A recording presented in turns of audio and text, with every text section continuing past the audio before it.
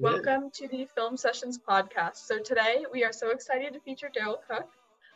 So first off, just to get us started, can you tell us a little bit about yourself? I live in Brisbane, Australia. I'm a student. I went back to school for the first time when I was 50 last year. And I've made a documentary, a short movie, and a music video, and they've all been great. But this has been really awesome experience being part of this film festival. And I watched the open ceremony the other night when he was saying that when people got to pay to get into film festivals and do this, and it's been a big honour to do this one because you spend so much money trying to get your movie shown. And Exactly. so this has been really good, and it's been great even watching the people the other night of 120 countries and being in breakout rooms and talking to people. It was really good being part of it. So yeah. No, it's so much fun, and I was sad to miss it last night, but it sounded like such a great experience. Yep. So what first inspired you to start getting into filmmaking? I've always been a bit of a storyteller. I went to, because I own a clothing company and graphic design, so I went back to and had a look at a uni open day, and I was going to do graphic design, and then I spoke to downstairs in the open day. They had a film and media section, and I was speaking to one of the lecturers, and I told him about my life story and that. And he said, "You should come do this course." Well, I don't know if I fit in because I was like illiterate as a child, so I wasn't much of a writer or anything like that. And I was like, oh. So I went and had a look, and I fell in love with it, and went back. And I think the first time was COVID when we went back, and the whole uni started with Zoom. And I'm going, this is unusual for me. And then everyone was so young, just leaving school, and I said, oh, maybe I'm too old for this. Like, I'm definitely too old for this. And then I did it, and I went to the first couple of days when we got out of Zoom to uni, and everyone's a bit dubious. Oh, how are we going to work with this old bloke? You know, what would he do, sort of thing. And then I made a silent movie for a uni introduction, and that turned out really well. And I made a music video, and it was great because a friend of mine gave me his unreleased music, and I made a storyline music video to it. And it got like 10,000 views in the first couple of months on YouTube.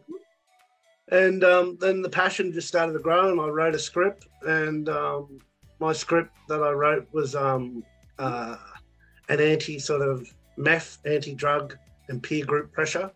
So I wanted to get my voice out to the youth without telling them, but to show them. And it turned out really well. And I made the documentary on myself, and it turned out really well too. So, yeah. That's great. Speaking of your film, could you just tell us a little bit about your film and like what is it about? What is kind of the message you want to get across? Yeah, I can. So the movie is about two teenage kids and one younger adult, which is a drug dealer. And the lead character of the children in the movie is my grandson. It's played by my grandson. That's so cool. So these two young boys, they go around to their mate's place, and they're smoking marijuana and just having a drink and just doing normal kid sort of stuff. And then the,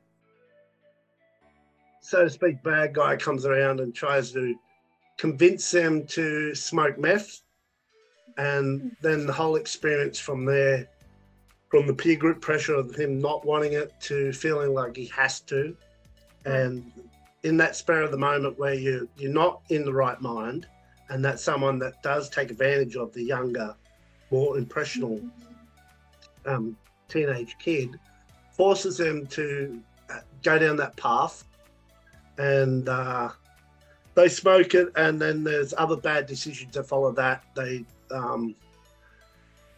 do an armed robbery, and the boy's grandfather that he lives with, because he his parents died, so he lives with his grandfather. I'm just trying to fit the whole movie in, sorry. No, you're totally fine. Don't worry. So he lives with his grandfather because his parents died when he was younger in a car accident. So he lives with his grandfather. He's a good kid. His other mate's a good kid, and they get peer group pressure into doing the armed robbery. And when they do the armed robbery and run in with balaclavas on, the bad guy sort of hits an old bloke over the head. It ends up being the boy's grandfather, and he dies. So the boy's grandfather dies, and then he gets locked up. The bad guy runs away, gets away, and just leaves them both. And he gets locked up in jail, and he ends up killing himself. Oh, wow. Because of regret and all that. And then there's an alternative ending where it goes back to where they didn't make that decision to go on the harder drugs and stand up to themselves about peer group pressure and say, no, I'm not doing this.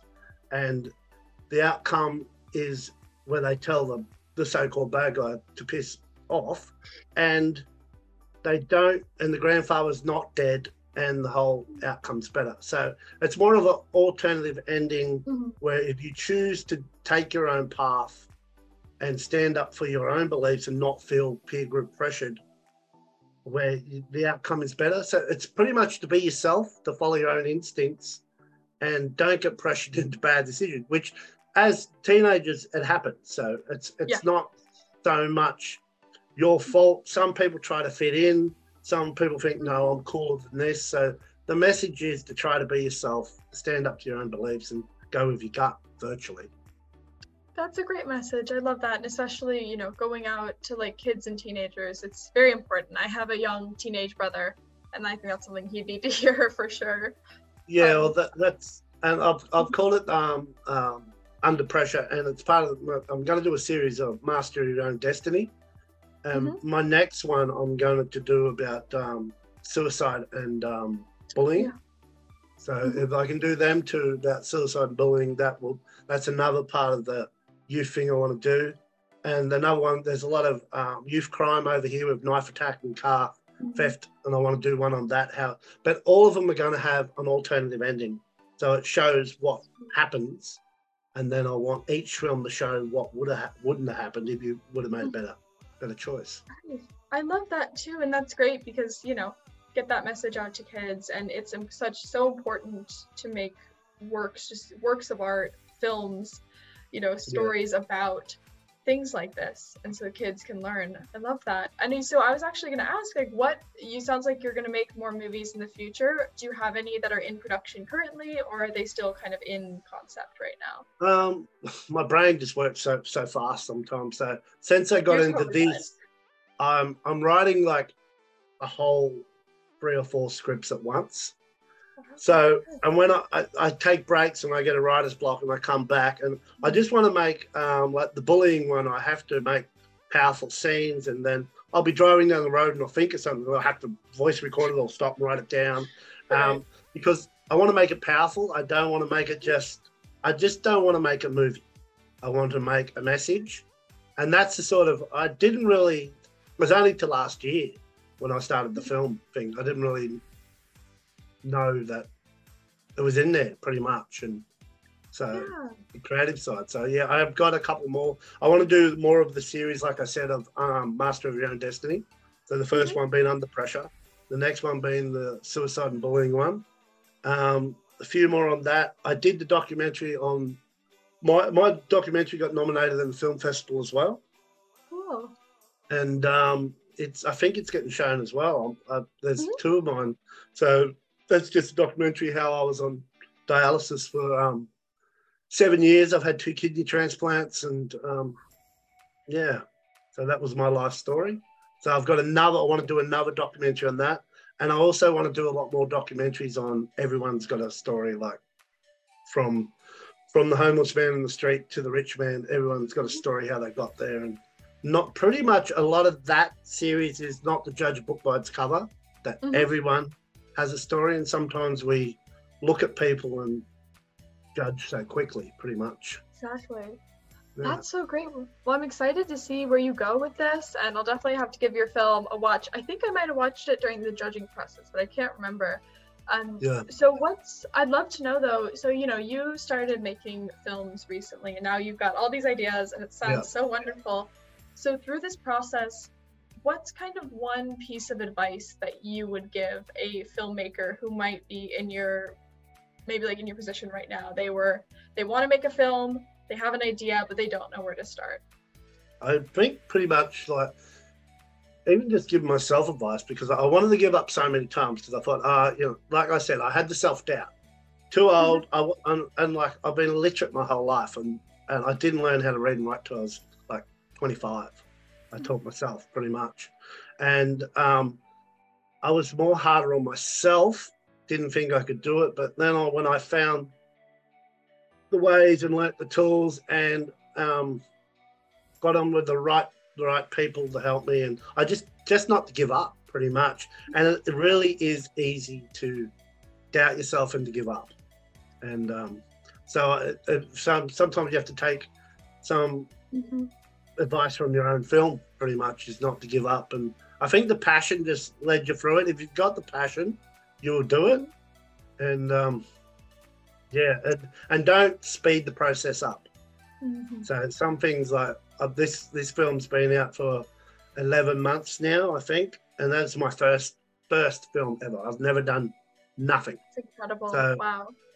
So it's been out for 11 months, and I'm still writing, so I'm not going to speed the process up. And I think now I'm putting myself under more pressure because I was a half decent movie, and you got to realize that it's not everyone's your art, which I've discovered it is an art.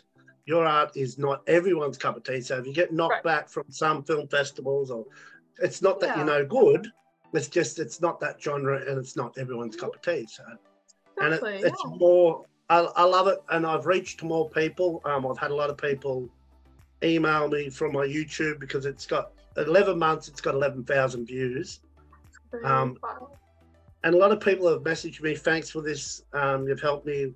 I was suffering addiction. I've done a show, and a lot of people have shown their teen kids, and a lot of youth workers have shown people they're working with. So I've had a lot of positive feedback, and it's been really good.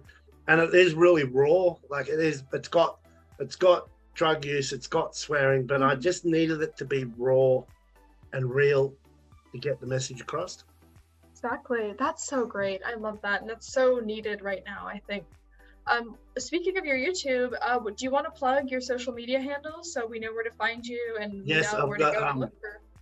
YouTube, it's 12 Gauge Media Productions. I'm trying to get to 1,000 followers. I'm on about 530, so that'd be good. And my Instagram is 12gauge_clothing. So, awesome. All right. And I started a new venture this week, so I'll be writing. I'm doing a DJ competition. I've never done DJing before, so I'm just trying new things and going for it at the moment.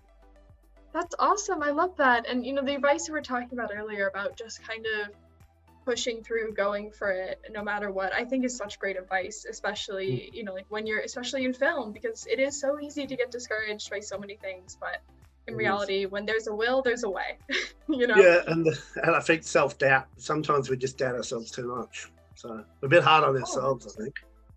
So yeah, exactly. But it's been a great experience. It's been a great passion. I've discovered something that I love doing, and I love directing, and I love writing. And I never thought I would say I love writing. Being where I come from, what I've done, and just my life, that I do enjoy telling the story and emotions and seeing people being affected by it in a positive way. And I think the whole positive thing now with my documentaries and my movies, the positive feedback is fueling me probably the best. So, I love that, yeah. And I can imagine it feels so good to hear that people are being, like, their lives are being impacted by the films you make. That's great. Well, that's it. And even in the breakout room, I was speaking to a lady the other night who made a movie about her childhood, and I love hearing that a lot of people are doing real art stuff like that and documentaries, and it's opened up a whole world to me. I never thought I'd be sitting here on Zoom doing this sort of stuff, so it's great. So yeah, exactly. Well, we're so happy to have you and happy to have you part of this festival. I definitely have to go watch your film after this. I'm excited, definitely really excited to see it. Make sure you give me feedback because I love to hear it. And For sure. yeah, I've got more to come. It's just a positive message. So to me, I've already won in my own way because I've achieved something so that's passionate and it's a message is getting out there. So to get it record, fantastic. When I got the message with the laurel, it was great. You know, like officially nominated was cool, and they mentioned with the doco, and it's just been great. And I've loved the whole thing. That's so great. Well, thank you so much, Darryl, for being on the Film Sessions podcast today. It was so wonderful to talk to you, and it was so wonderful to have you on. Definitely going to go give your film a watch, and anyone listening, definitely go check out his YouTube channel and everything. All right. Well, thank you so much, Darryl. Have a great rest of your day. Thank you. See ya. Bye. Bye. Bye.